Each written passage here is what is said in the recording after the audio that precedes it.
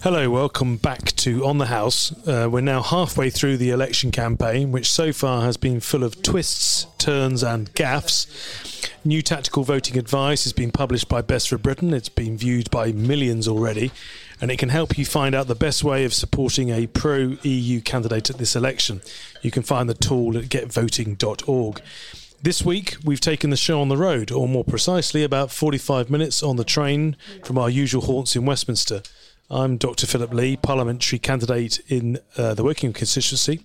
We find ourselves in tonight because we're at the George pub in Winnersh. And in terms of guests this week, it's a bumper episode. My first guest will need little introduction. You'll have heard his voice during the recent international football break and on television commentary for over 20 years, perhaps most memorably during the Champions League final in 2005. He's also a vocal campaigner for a second referendum and has spoken about how his business and ours, the media, has let down the public over Brexit. The legendary Clive Tildesley joins me tonight. Clive, welcome to the On the House. Thank you very much indeed for having me. Let me declare my preference straight away before I start asking you difficult questions and people start to wonder about me. I am going to vote Lib Dem in this constituency. I bet you in the last few weeks you're a man who shares my values and views to a large extent, and of the main parties, the Lib Dem manifesto is closest to those values. I am an avowed Remainer, so there is really only one party for me to vote for here. I just want to, before we introduce your other main guest, tell you a story about my mum. My mum is 91, and she phoned me 2 days ago to ask me how she should vote. And I said, well, it's not for me to tell you, Mum, but I will ask you some questions. And she said, well, before you go any further, Jeremy Corbyn is too old and too set in his ways. Jo Swinson, I don't think she's experienced enough. And the Prime Minister just keeps lying to me all the time.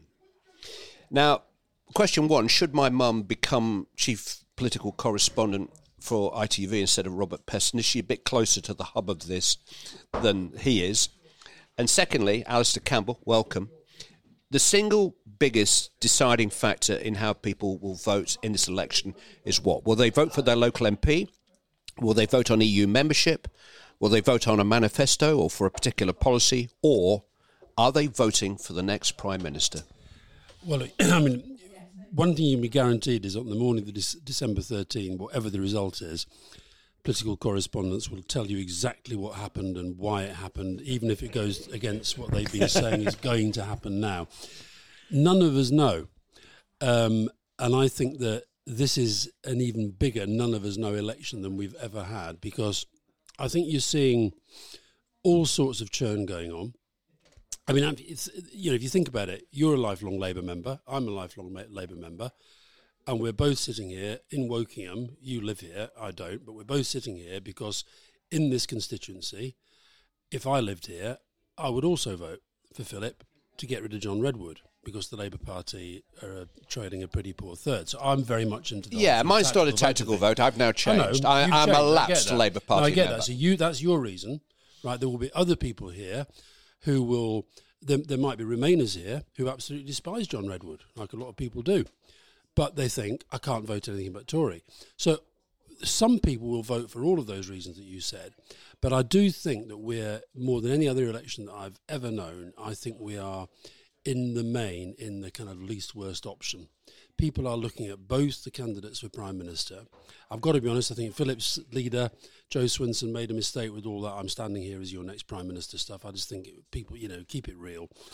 And I think there are two people who might become Prime Minister, Johnson or Corbyn, and I think most of the public are looking at them and thinking, we don't really want either, but they know they've got to make a choice. So I think it's one of those elections where, here, for example, I suspect, I've been talking, you know, Philip and I have been out and about and talking to Philip in the pub just now. I suspect that here, having John Redwood as your MP, as your sitting MP, is such a long-serving MP, been around for so long, so identified with Brexit, in a seat like this, I suspect that is a big advantage to Philip. I think in other seats, yesterday, for example, I was in Putney. Classic example, Justine Greening was the MP. By all accounts, pretty popular MP. Quit for much the same reasons, I suspect, as Philip did. Just couldn't stomach this sort of Johnson Brexit Tory party. So I met the Liberal Democrat and later spoke to the Labour candidate, and they were both pretty much saying the same thing about what their beliefs were, about what their passions were. They were, like you and me, passionate Remainers and so forth. But I have a horrible feeling that the Tory might get in there because the vote's going to be split. So I think it is an election where local circumstances are going to become incredibly important, and people have really, really got to think, if like you, if like me, their big motivation is Brexit, they've really got to think about how they stop Johnson getting a majority. I bow to your analysis because, Alistair, how many general elections are you involved centrally in? Well, there are only three that I admit to because we won all three. So that'll be about 7 then, everybody. No, a few before that as a journalist, and I was involved in 2010 and 2015. Okay, well, we know your expertise in this area, and indeed your ability to analyse what is the key factor here. But if, as I suspect, Philip, the key factor is Johnson, Corbyn, or Swinson, why is the most popular of those three people still, despite it all, despite all of the lies, despite all of the jokes about him, despite all of the bluster, why is Boris Johnson still the most popular of those three leaders? Look, I mean, I lay in bed at night thinking about this, and I'm sort of burdened with too much knowledge about the man, and it baffles me. Well, more. Share it. Well, this is not a man to be trusted. This is a man who, his actions, his words, the racist language in articles, the way he chooses to lead his life, his lack of respect for others, and it's beyond me that what you're saying is true. So why doesn't it stick? Why doesn't our Curie stick? Why doesn't Russia stick? Why doesn't it stick? Well, this is it. I mean, it's the Trump phenomenon, isn't it? I mean, how can somebody so inappropriate end up as US president? And I think we're seeing our own version of it here. I think he does the whole shtick around the ruffled hair and he's a bit of a bloke. It's Boris. It's different for him. Nothing. It's like the Teflon politician. I think he, in comparison to Corbyn, I think most people in this part of the world will hold their nose and vote Johnson instead of to stop Corbyn. They view Corbyn in this part of the world as more of a threat to their way of life, in inverted commas, than Johnson. But that you detect on the doorsteps around here a lack of enthusiasm for both of them, actually. I think we live in this sort of celebrity age, I guess, and Johnson has a bit of celebrity about him. He's done it on, have I got news for you? He was the sort of mayor in the Olympics. It's this character. He's a bit of a character, isn't he? He didn't win the Olympics, though. No, he didn't. No, I know. But I'm as bemused as you are. I find it remarkable that this so-called man of the people to deliver the people's will, with his background and with all of the other nonsense that you've quite rightly just highlighted, how on earth can it be the case? But actually, I think we're living in an age where people are easily manipulated. I think the Vote Leave team, who are instrumental at the moment in this election, know how to appeal to heart more than head. They come up with sort of phrases like unleash the potential, as if somehow we couldn't before. Take back control, and you say, well, of what? It's this sense that somehow to be patriotic is to be a Brexiteer, even though the Union Jack they're wrapping themselves in is going to have to change its appearance in the next 10 years as Northern Ireland rejoins the Republic of Ireland and Scotland secedes from the Home Union. It is baffling. It's deeply frustrating. I mean, I think Alistair and I were... this is your chosen specialist subject, Alistair. I mean, if know your enemy, I guess, is part of the strategy in politics, as in anything. If you were involved with either party centrally, if you were opposing Dominic Cummings at this moment, what would you do in the next 2 weeks to try to dispel the myth about Boris Johnson? Oh, well, I think what you see in the last few weeks is the truism that you don't win or lose campaigns and elections in the last couple of weeks. You win them over a parliament, you lose them over a parliament. So if you take Jeremy Corbyn's interview the other day with Andrew Neil, it was defined as a car crash. Now, why was it defined as a car crash? Because issues which have been bubbling as Labour problems for years which the Labour Party has constantly said when they've not really been that properly challenged over it, say by the media and not in a sustained way. They say they've dealt with it, and then actually, in truth, they haven't. So once you get into the heat of a campaign, your strengths become apparent, but your weaknesses become apparent as well. But the Conservatives have got those weaknesses The too. Conservatives have got massive weaknesses, but we go back to the point in a way that Philip was making, is that normally in our system, if you have a government that people think, I don't like that government, I don't like the look of that Prime Minister, I don't trust him, what has happened historically in our system is that people then say, well, there's an obvious alternative over there. And that is where the problem has arisen. And then I think if you add to the fact that we are, and it is amazing to me that it's happened in Britain, of all the European countries, this could happen first, as it were, that Britain has become the first place where we are following in this post-truth, post-shame Americanization, so that where, Trump was elected by the American people knowing he was a racist, knowing he was a liar, knowing that he was, misogynist. So it wasn't as if it was a secret, and yet they elected him. And I think if we do the same with Johnson now, it basically says that we have given up on a lot of the long-standing norms of democratic politics, and that's why it's such a big thing. So what all you can do now, I was saying to Philip earlier, what I would do if I was Labour is not going to happen, but I'll tell you what I would do if I was them. I know it's not going to happen. If you look at this massive poll that was published by the Times, the so-called MRP poll, it's perfectly obvious that, and you've got to be truthful about what public opinion is saying, it looks like Johnson's going to get a majority. It looks like he might get a big majority. Now, Labour, of course, their response will be, oh, well, the polls, and we've got 2 weeks, we can show them wrong. Well, maybe.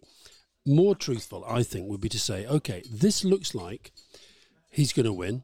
We've already seen that even with a little bit of power, this guy is a menace because he's so unreliable and untrustworthy. With a lot of power, he is a real danger to the future of the country, our prosperity, our standing in the world, and so forth. I think even better then would be to say there are quite evidently seats where the Labour Party is not going to win and has no chance of winning, but somebody else might. Therefore, I, Jeremy Corbyn, will say to candidates in those seats, stop campaigning, pull out, go and urge them to vote for the person who can win. Now, I say that knowing there is zero chance of that happening, but that is what I would do. You've been on the doorsteps, Philip. It's tactical voting almost beyond the decency of British people. Do they actually want to vote with their hearts rather than, if they're Remainers, vote for somebody who makes that more possible? Is it difficult to convince people actually it would be better? I know you don't really think that, but it would be better if you voted that way. Yeah, it is sometimes. I have a phrase, look, even if you have to hold your nose, vote for me, because the alternative is John Redwood. Yeah, so that type of conversation takes place, and for most people around here, they're getting it. Not actually from me. They're picking it up online. They're realising, they're reading the papers, they're watching the television. They're beginning to realise they know what the local election results have been recently, and they can see the alternative punt, the best bet. But for some people, they get, and I sort of respect this, they're quite passionate. Some of them true socialists, they want to vote for a Labour vision for the country. And they like Corbyn. I get that. Yeah, I get that. And you with Green, and that's how it should be, isn't it? We should have somebody to vote for. Absolutely, and not against. But the problem is the first past the post system is that in this seat, and indeed in Guildford and all the other sort of Lib Dem seats and Albans, you can win them with 37% of the vote. And so for anybody to win against an incumbent who's got a significant majority, you have to coalesce in one column to beat them. And so the frustrating thing, and I had a couple of interactions this afternoon locally with people who were determined to vote for Jeremy Corbyn's Labour Party. And I said, OK, I respect that, and that's your choice. We live in a democracy. But you do know that the upshot of that will be the absolute opposite of what you want. And it's difficult because I don't want to tell people how to vote, Clive, but I can see that I'm a different prospect to John Redwood, yeah, And it's the same. I don't want to make it about Wokingham. This is going to be replicated across with Lib Dem seats. It's predominantly the south of England, but trying to get people to realise that the way the system works, that tactical voting is actually the only way to effect change, is actually quite tough. Yeah, I think this basic British decency, I'm going to return to it, has actually been quite a big issue in this central issue, Brexit. I heard a guy speaking in Bishop Auckland on Sky News, just a vox pop. And every time you hear a vox pop on the news, you always find that one person, male or female, who says, well, I think we've got to respect the result of the 2016 referendum. Now, if you or I or Alistair had half an hour with that person to sit down and say, look, it was ever so close, the whole Leave campaign was probably corrupt, certainly very muddled. You were all voting for several different things. We all voted for one thing. So, come on, you only beat us 51-49. All the polls since then have suggested, actually, if you did this again, Remain might just win. All the polls suggest that actually it was a bad idea to have the referendum in the first place. But it keeps returning. And there's this guy in Bishop Auckland who said, look, I'm a Remainer, but I think the first thing we've got to do is honour the result of that referendum. And it is a very, very difficult thing. And when your leader announced that, look, this is basically an election that's masquerading as a Brexit referendum, so we're going to give you a party to vote Remain for, I wish that she'd said what you've said on the doorstep, which is, look, if you really believe that we're better off out of this, fine. That's absolutely fine. You've got plenty of other parties to vote for. But if you are a Remainer, you've got an opportunity in this election stroke referendum to vote for us. I'm going to put this question not to you, Philip, because you cannot answer it. Has she been a good leader in your estimation so far, Jo Swinson? I don't think she's had a great campaign. And I think there have been a series of strategic errors. I didn't like the revoke policy. And the reason for that is that it legitimises the idea peddled by Boris Johnson that Brexit can be resolved in a general election. And I think that, what we were doing at the People's Vote campaign was trying to persuade people that the only way to resolve this was actually through another referendum. Now, if Boris Johnson, and let's be clear, why does Boris Johnson want this resolved in an election? Because he won't win 50%. No. He if there was a referendum, I think you're right. I think that we'd win it. Therefore, I feel that Swinson fell into the trap of Johnson's trap of saying, let's resolve it in an election so he can get a reasonably good majority to put through any Brexit he wants, including hard Brexit, which is not off the table. Including no deal. Including no deal. He can do that with, not that much more than a third of the vote. Now, I'm not going to ask you about Jo because that wouldn't be fair, but is it a problem on the doorsteps? Are you still encountering people say, well, but we've got to honour that? Is that the sticking point for a lot of people? Not for a lot of people, no. No, but it is, in my situation, the same applies at Esher and Walton and other, where we're facing large Tory majorities and we're trying to overturn it with Remain voting public. Actually, the difficulty is dealing with Tory Remainers who I think instinctively it's not cricket to override it with to revoke. It's that decency, It's about the sort of fair play, that sort of sense that you get in the British. Hold on, can I make another point here? All of the parties, on the back of the referendum itself, sort of allowed themselves to be swamped by this will of the people thing. Yeah, overwhelming mandate. Ooh, wait a minute. It's not there. The British people have made it very clear. No, absolutely. It wasn't clear. And so I accept that the Lib Dems were, the most Remain, the most anti-Brexit. But I think in that initial aftermath, there weren't enough people standing up and saying, excuse me, this is wrong. And what has happened is wrong. The fact that, for example, the whole thing about, you mentioned Russia earlier, the fact that it just hasn't been an issue in Parliament. The fact that referendum probably was, and I'm not saying it was decisive, but it might have been, but it's not even been an issue. Because people have been so kind of overwhelmed by this thing, the will of the people, the will of the people. And I think then you look at some of the deeper things that have happened since then. We have had quite senior politicians, including members of the current cabinet, attacking judges. when one of the foundations of our entire system is the independence of the judiciary. So I think we are in real danger, if we're not careful, of sliding into something that we cannot even predict, and especially with somebody like Johnson at the helm with a lot of power. And I was saying to Philip earlier, I think one of the best arguments to use on the doorstep against people, I've been campaigning in Labour seats as well, with Labour Tory marginals, and saying to people, look, this guy is a really untrustworthy individual. I've known him for a very long time. He's an untrustworthy, unreliable individual. Power in his hands, I think, is quite a dangerous thing. Now, yes, he can be quite a joker, but we've seen even in a hung parliament what he's prepared to do: lie to the Queen, proroguing Parliament, the lies that he tells day after day after day. Why does he want Brexit? Why does he and Jacob Rees? These are wealthy people who presumably their wealth will grow if the country's economy is healthy. No, everything that I have read suggests, just about everything I've read suggests that we're better off in than out economically. Yep. So why do these wealthy, upper-class people, why are they nailing their flag so strongly to the mast of getting out? Well, follow the money. These people don't make money from economic growth. They make money from economic turbulence. So they ride the up, they ride the down.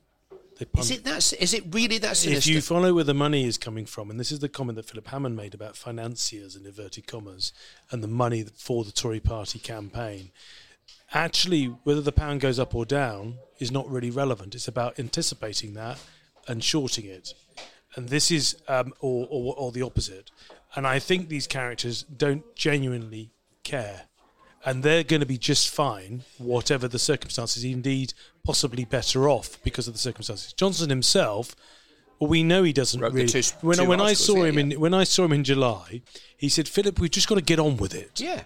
And I said, "What do you mean? What?" He said, "We just got to deliver Brexit." He said, and then get back to being pro-European like we've always been. And I sort of looked at him and I said, just like I didn't know what to say to the man. By definition, why can what you've just said not be the lead story on the news tonight? Because that is sensational. Well, I mean, I've said people it before. People know it. Yeah, I mean, talk to ambassadors, they'll tell you that that they'll have seen Johnson at different times where he's been, it's a game to him. That's what people have to understand. It's a game. Say what you like about Jeremy Corbyn, and I've said quite a few things, but he means it. He believes what he believes. Yeah. Johnson doesn't really believe anything other than the advancement of Boris Johnson.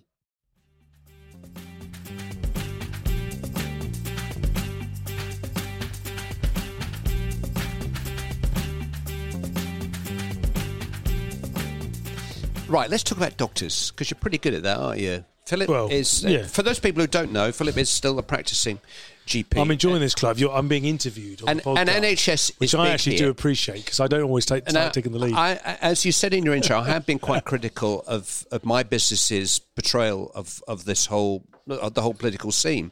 And this is a typical story. This idea that the Prime Minister is prepared to sell the NHS to America. I don't understand it, and I'm following this. Yeah. There are a lot of people out there who are not really following this, who have no idea what this means. Yeah. Just give me 2 minutes about the dangers of the NHS of the Conservatives getting a working majority. Okay, Brexit itself will cause a staffing crisis, is causing a staffing crisis. I had my little one had a bit of an accident a couple of months ago. I went to St Thomas's Hospital in London. Wonderful Czech nurse who, just in conversation, didn't know I was a politician, Clive, said she was going home. Why? London's changed. What do you mean? I just don't feel that it's the same place it once was. Internally within the NHS, the staff are leaving, and recruitment is difficult. We're seeing today, I forget, it was at the Health Foundation, 100,000 nurse vacancies over the coming few years. So the actual act of Brexit is going to make it difficult to staff health and social care in Britain. And anybody who works in the NHS knows that a large proportion of the staff, particularly in social care, are people from abroad. So the people who voted for Brexit to stop those immigrants coming over here, well, they're actually going to end up having to issue lots of visas to people to come from sub-Saharan Africa in order to be working in social care homes up and down the country. So the act of Brexit itself... the Poles and the Yeah, Romanians. exactly. So the act of it is going to be damaging. But specifically talking to this point of American ownership of the NHS, yes, that's possible. But actually my deeper concern is what happened in trade negotiations with South Korea. In the trade negotiation with South Korea, the Americans said, we want access to your drug pricing, we want access to your drugs market. We want to be able to, basically our companies want to come in and sell drugs at the cost we want to, prices we want to sell them. And they gave way to get their trade deal. If we do that with the Americans are going to do exactly the same. And Sarah Wollaston said to me in her report, the Health Committee, £10 billion a year additional drug costs. 10 billion. I mean, think about that figure. The idea that... You could put that on the side of a bus, really, couldn't you? Well, exactly. 350 million. Exactly. Yeah? Which, by the way, was only ever a day's expenditure. You meet people on the doorsteps who think... Well, the other day, somebody said, oh, my mum's going to vote for Redwood locally because she's a Labour leaver and she wants to save the NHS. And I said, well, even if the full rebate, and we can question the £350 million access, it is only a day's expenditure. That's how much the NHS costs to run. So the impact of Brexit to drug pricing, to research, clinical trials, the European Medicine Agency has already gone to Amsterdam. The impact of Brexit is bad for the health of the nation. I know it. Sarah Wollaston knows it. Virtually every doctor in the country knows it. And what frustrates me is that there they are, they're lying again about 50,000 extra nurses, 19,000 of whom are actually working in the system, and they're basically taking, we've got to persuade them to stay. Yeah, and the 40 hospitals. I mean, the 40 hospitals. Let's not forget the 40 hospitals. Yeah, which is actually six revamps. Yeah. You know, and when I asked a question in the House of Matt Hancock, where's the evidence base for the decisions you're making on those hospital development programmes? No answer came. It's this word ambitions has now crept in. Presumably this has come via Cummings into the vocabulary. No, I think ambitions actually is policy? No, it can't be, can it? No, you can always, you could, like, if I go back to when we started out in 97, an ambition of full employment, or you can say you're going to transform public services. But I think what's been extraordinary about this, and this is what happens, I'm afraid, when you elect a liar as your leader, you then all have to lie for him. I mean, the most excruciating moment of the week for me was watching Nicky Morgan being interviewed by Piers Morgan and Susanna Reid, trying to pretend that these 19,000 nurses were new nurses, and Susanna Reid absolutely skewered her by saying, if I turn up to work and Piers and the others turn up to work tomorrow, does that mean that we've got 3 extra presenters? And she said, well, it does if the other new ones come with you. And it was like, what planet are you on? I'll tell you the other thing about the health, this thing about the trade deals. If and when we are out, if the withdrawal agreement, it gets a majority, withdrawal agreement becomes law, and then we're out of the institutions, only then do we start to negotiate, do the really hard stuff of negotiating the future trade, right? From a position of absolute weakness at a time, therefore, the government starts to put lots of eggs in the American basket, where the Americans, I mean, I keep saying, any Tory I see, when they talk about they're going to get this trade deal, which part of America first don't they understand? America and Europe, the rest of the European Union will be in incredibly powerful positions. We will be weak. And so there's a real danger we get completely rolled over. So Johnson can say till he's blue in the face, no, we wouldn't do that, no, we wouldn't do that. He'll end up with no choice. And he knows that. And I think Philip, that is my biggest problem with the Prime Minister, because, okay, there's always going to be a certain amount of spin around politics and around an election. But he is looking down the camera lens, looking the nation in the eye and saying that he can get this done by the end of next year. Is that actually possible with the greatest will in the world? Or does he know that is not possible, and that therefore he's going to get into a situation where he can bring no deal back on the table, blame the Europeans for not helping us, and actually just crash out? Well, I mean, it's actually by July, because in July is when they start deciding the financial, how many years it is. I'm looking at Alistair. It's another 3 years. So it's actually by July that they've got to try to pull this off. The answer is no. All of the hard Brexiteers, of which I'm up against one of them, want regulatory divergence. They want to be Britain to be separate from everybody and be able to be Singapore or Singapore on Thames, just away from the European Union. The European Union, by the way, will not sign up to regulatory divergence in any of their, because they don't want a competitor undercutting them on a variety of different things. And that's before we start talking about the complexity of the Northern Ireland, Republic of Ireland border. So the thing is, they're going to seek regulatory divergence. Brussels is going to say no, and we're going to get screwed. Okay, that's what's going to happen. We're going to be left with a choice. We'll go cap in hand to the Americans who will say, of course, we'll do a direct trade deal, but we want access to your drugs market and your food market, at which point, and then the public are going to be saying to us on the doorsteps, well, I don't quite like these food standards that are coming in. I don't quite like the fact that my tax is going up because I've got to pay X number of thousands of pounds for a new drug for an American pharmaceutical company. And everyone will then start to wake up to the reality of Brexit. He's lying. He's misleading the public. Okay, here comes my $64,000 question. And I put this question to you in 2010. Is this a good election to lose? Is the best way forward for everybody who opposes what Boris Johnson and his government are trying to do is actually for them to have a small working majority and mess up completely so that everybody can see what you and I have been hearing, but somehow the country is not hearing collectively. Is there such a thing, Alistair Campbell, as a good election to lose? I don't think so, and particularly against the Conservatives, because the Conservatives have got you have to look through history, they've got a pretty awesome record of hanging on to power when they get it. I put this to you in 2010, didn't I, when you were trying to do deals to try to somehow stay in power. And I remember lots of people were then saying, oh, let's sort of, give up and let them take over and regroup. And well, look where that's ended up. Yeah. So, no, I think the best outcome from this election is that nobody wins. And I actually think that's what the country wants. They don't like Corbyn much. They don't like Johnson much. Brexit is not going to get resolved by this. It's not going to get done for all the sloganeering. Brexit will only get resolved if the country's allowed to vote for that. And that's only going to happen if there's a hung parliament. So what happens in a hung parliament, Philip? What power would, and let's say it's, there are 10 votes to play with that he needs. Let's say Lib Dems get 30 would be great, 30 would be good. Let's say you've got those 30 votes. I thought she was going to be Prime Minister. What's going on here? What's going on? No, I think that was a couple of weeks ago. Is this a change of strategy? Let's say you've got 30 seats, and let's say you're one of them. Yeah, thanks for that. What can you do in Westminster to soften what the Conservative government is trying to do? on the doorsteps, I'm talking moderating influence. I mean, I keep saying, look. But what specifically? What can you stop?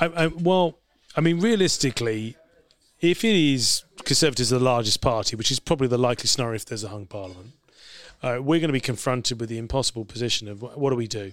Because the responsible thing is you've got to form a government. And the Liberal Democrats clearly got burnt by coalition last time round. It's deep-seated within the party. We're not doing that again. But you're confronted by a scenario where you've actually got to try to govern. Now, do you try to come to an arrangement where you get to a second referendum? Do you come to an arrangement where you agree to sign off? Because the key thing is budget. It's often money. You've got to come to some arrangement on what you're prepared to do. But ultimately, I think our view will be that we'll be deeply reluctant to facilitate anything that is being proposed by either party. But at the same time, we're seeking a resolution, because I agree with Alistair, you don't solve Brexit in a general election. You can only solve it in going back to the people. But doesn't he just blame you and blame Parliament all over again? Yes, but I don't know how many times he can do that. And also, this is where I think it was such a mistake to, play his game of getting the election. And the fact that there was the argument about whether it was going to be on the 9th or the 12th was for the birds. I mean, the idea that there was any real difference in that. He wanted this election.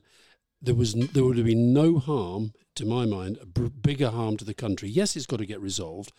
But actually, if Johnson had been made to swing a bit and perhaps got through Christmas and into the new year, I think we were making a lot of progress towards Parliament coming to its senses and realising the only way a deal could get done is if it was attached to a second referendum. You're here for a second referendum. Are you as confident as you were 3 months ago, A, that you will get it, and B, that you would win it by enough for it to matter? Because 51-49-4 isn't going to solve it, is it? Well, I've always been confident we could win it, but I'm less confident that it's going to happen, and that's why I think it was such a mistake to give him the election.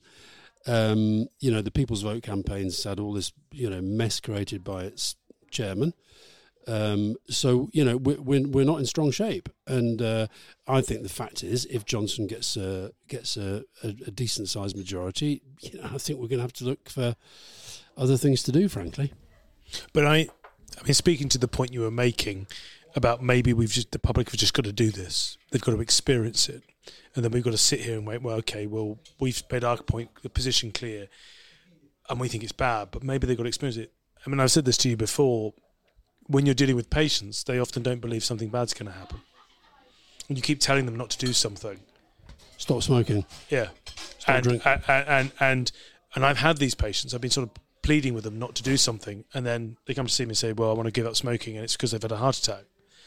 And there is a sense, I think, and certainly I picked this up on the doorsteps, this psychology, this sense that they won't believe me. They won't believe me until it happens, something bad happens. Now, the problem in real terms is, what does Britain do if enough of the British go, do you know what, we've screwed up here? How does the European Union respond to us wanting to rejoin?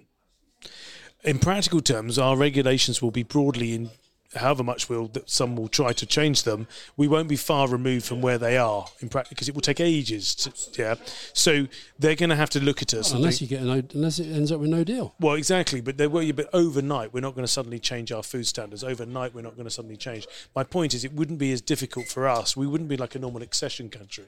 Now, how does Berlin respond to that? How does Paris respond to that? And I suspect what the response will be, okay, yes, you can come back in a couple of years' time, but you're not going to come back on a 51-49 mandate. They're going to want to know that if we come back, we're coming back for good. So this may take much longer, which is why I continue to pace up and down the pavements around here, trying to stop people from doing this. It's why I left as a minister. It's why I crossed the floor. The problem with leaving is it's extremely difficult to rejoin. Not impossible, but it's really, really difficult. And I just wish people didn't have to experience I wish people would believe us, but there's a problem with trust. I used to find this, Clive. On a Monday morning, typically, I would do a GP surgery. Between 2010 and 2015, I'd go to a surgery in Slough, and people would broadly trust me. I'd make decisions about their health, and then at lunchtime, I'd jump in my car, I'd drive into Westminster, and I'd walk in, and immediately it was almost like I became a different person. Suddenly I was not to be trusted, because I went from having DR in front of my name to having MP after my name. And the breakdown in trust is fundamentally the problem here, the challenge, particularly for those of us who are trying to campaign to remain as a member. And until we overcome that, because I personally, if there's one thing I struggle with most becoming a member of Parliament, was the lack of trust people had in me for being a politician, having had to rely upon that trust to treat my patients. Well, if it's any consolation, they don't trust the Prime Minister, and they're probably, right now, if the polls are correct, about to give him about a 30 or 40 majority. So I'm not quite sure where politicians stand anymore in terms of public perception. I guess we're coming towards the end. Let me throw one last big question at you.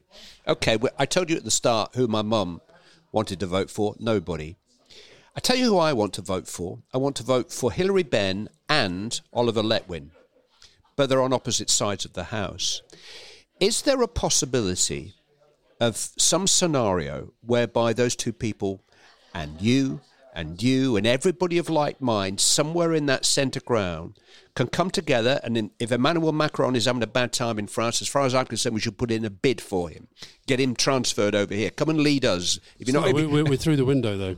But exactly. Can't happen. So, is this huge gap in the centre of UK politics? A, can the Lib Dems truly fill it? And B, if the Lib Dems do well enough in this election, will enough people like you follow behind this particular flag? Because that, for me, is what you need to be telling people in the next 2 weeks. Look, we might not win this time, but if you come with us, we can win for you in the medium-term future. Well, we were talking about this before. I don't know if you want to say something, Alistair. I'm looking at the situation around here, and it's tight, and whether I win or not, let's wait and see over the next 2 weeks. But afterwards, what is quite clear to me is the enthusiasm for the two major parties is not great around here. You've got about 20% who think around here, 25% maybe who think, yes, rah, rah, Brexit, Tory, blah, blah, blah. But it's not much more than that. There are a proportion of Tory voters who around here are just like holding their nose because they don't want Corbyn. Other constituencies, you'll find that there's a Labour vote, but they're not really that enthusiastic about Corbyn.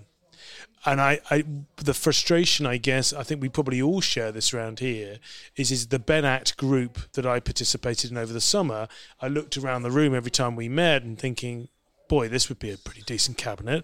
This would be a really good way of running the country. And we broadly agree on the major issues. There will be some differences on level of tax or what have you. How can we bring this about? And the difficulty is the nature of our political system, first past the post, quite adversarial. It's always been red corner, blue corner, with the occasional surge of Lib Dem or the SNP or whatever. I don't know what you think, Alistair, but the Lib Dems are going to have still the opportunity post this election, irrespective of how many seats they win, to grab that centre ground that you're describing. And that's their opportunity. Now, whether they take that opportunity, I will do my best. But that's where the majority of people are, actually, be they, I don't like the left-right labels, but if they will allow me, centre-left, centre-right, at the moment, who do they vote for? Who do they vote for? And some of them fear Corbyn and some of them fear Johnson. So they're sort of trapped in this binary choice, perpetuated by the media to great extent in recent weeks. What do they do? And whether something new came through, it's difficult in British politics. En marche would be difficult in British politics. Whether it's the Lib Dems, well, it's up to us to take the chance, take the opportunity in front of us. But it's not easy. It really isn't easy. And I don't know what you think. Well, if obviously none of us know what's going to happen, but I thought Alan Johnson put it quite well the other day. He said, we'll see on December the 13th whether this experiment of doing the opposite of what we did when we were winning elections actually works. And then on the other side, you've now got I'm with Philip today. Yesterday I was with Ken Clarke. I saw Michael Heseltine the other day. The idea that Ken Clarke and Michael Heseltine are not Tories is just ridiculous. And yet they do not see the Tory party as the Tory party. They see it as the Brexit party. A Brexit party which... And here's the other thing that I think is worth thinking about.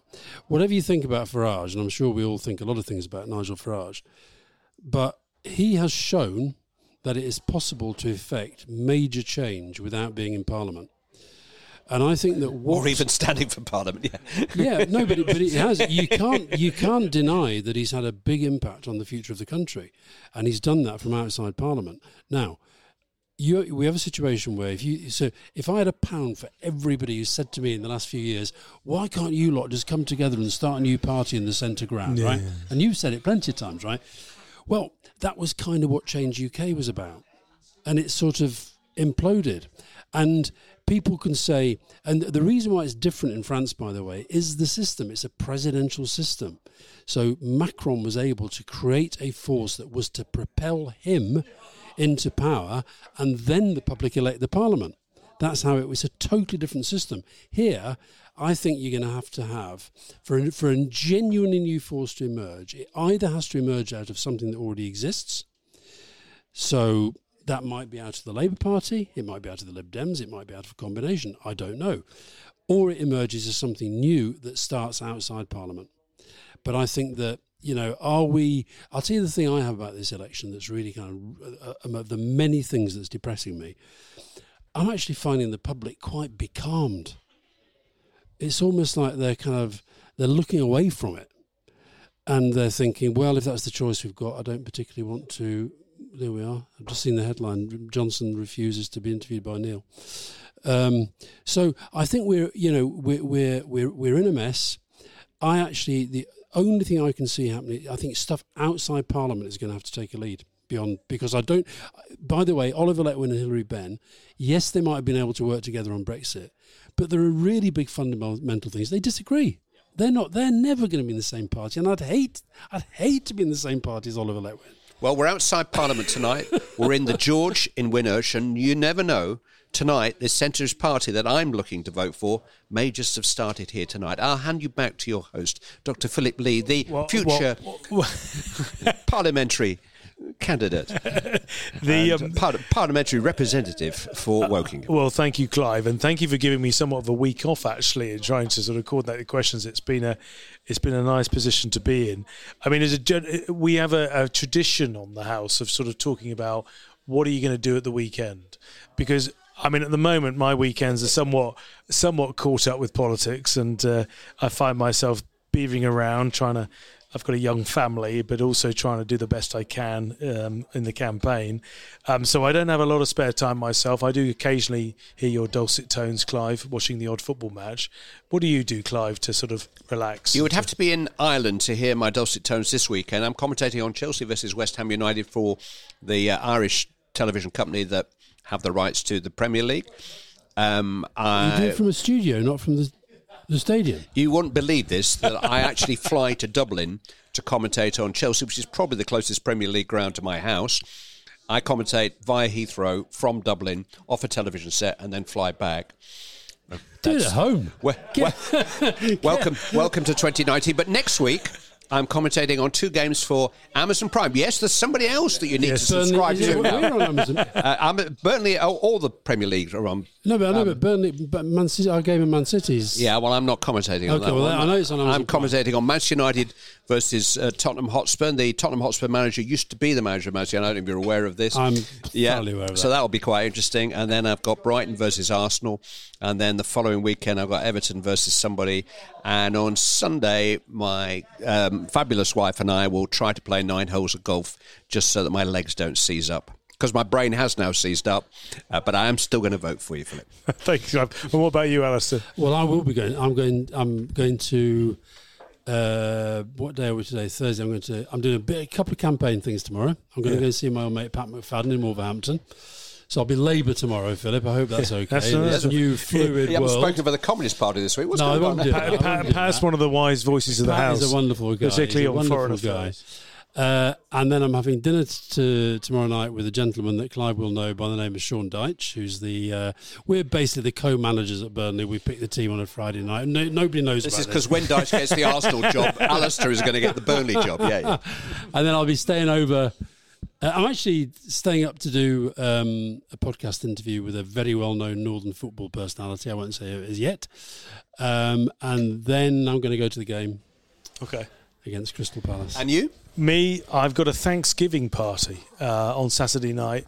Some friends, American, and so I'm going down to Kent. Sorry, but in fact, Philip, actually... No, you don't say. You just say, I'll be in the constituency, knocking on doors day and night. Because, do you know, Alistair... Fighting for every vote. Alistair, your agent is shaking his head. You know that I'm doing that as well. Oh, as well as going to Kent. But the thing is that I'm going down to Kent, and actually the Kent-Surrey border, because the house is just inside Sam Giemer's previous constituency. And Sam, obviously, as you know, isn't here this evening, and best of luck to Sam. He's at a hustings this evening in Kensington. But I think the people that I'm going to be going down to see on Saturday night wish that Sam Giemer was still their Member of Parliament. So best of luck, Sam. Thank you to Clive. Thank you to Alistair. Pleasure. And goodbye from the George in Winnersh in Wokingham, and look forward to speaking next week. As ever, please do sign up to your podcast provider of choice, to On the House. And to Football, Feminism and Everything Between, which this week has as this guest Shelley Ann Fraser-Price, the fastest woman in the world. Sorry, I thought I've got to do that. Well, of course. I mean, that's what you insisted on doing in order to be here in Winnersh, Alistair. It's a goodbye from me, Philip Lee. We'll see you next time. Bye-bye.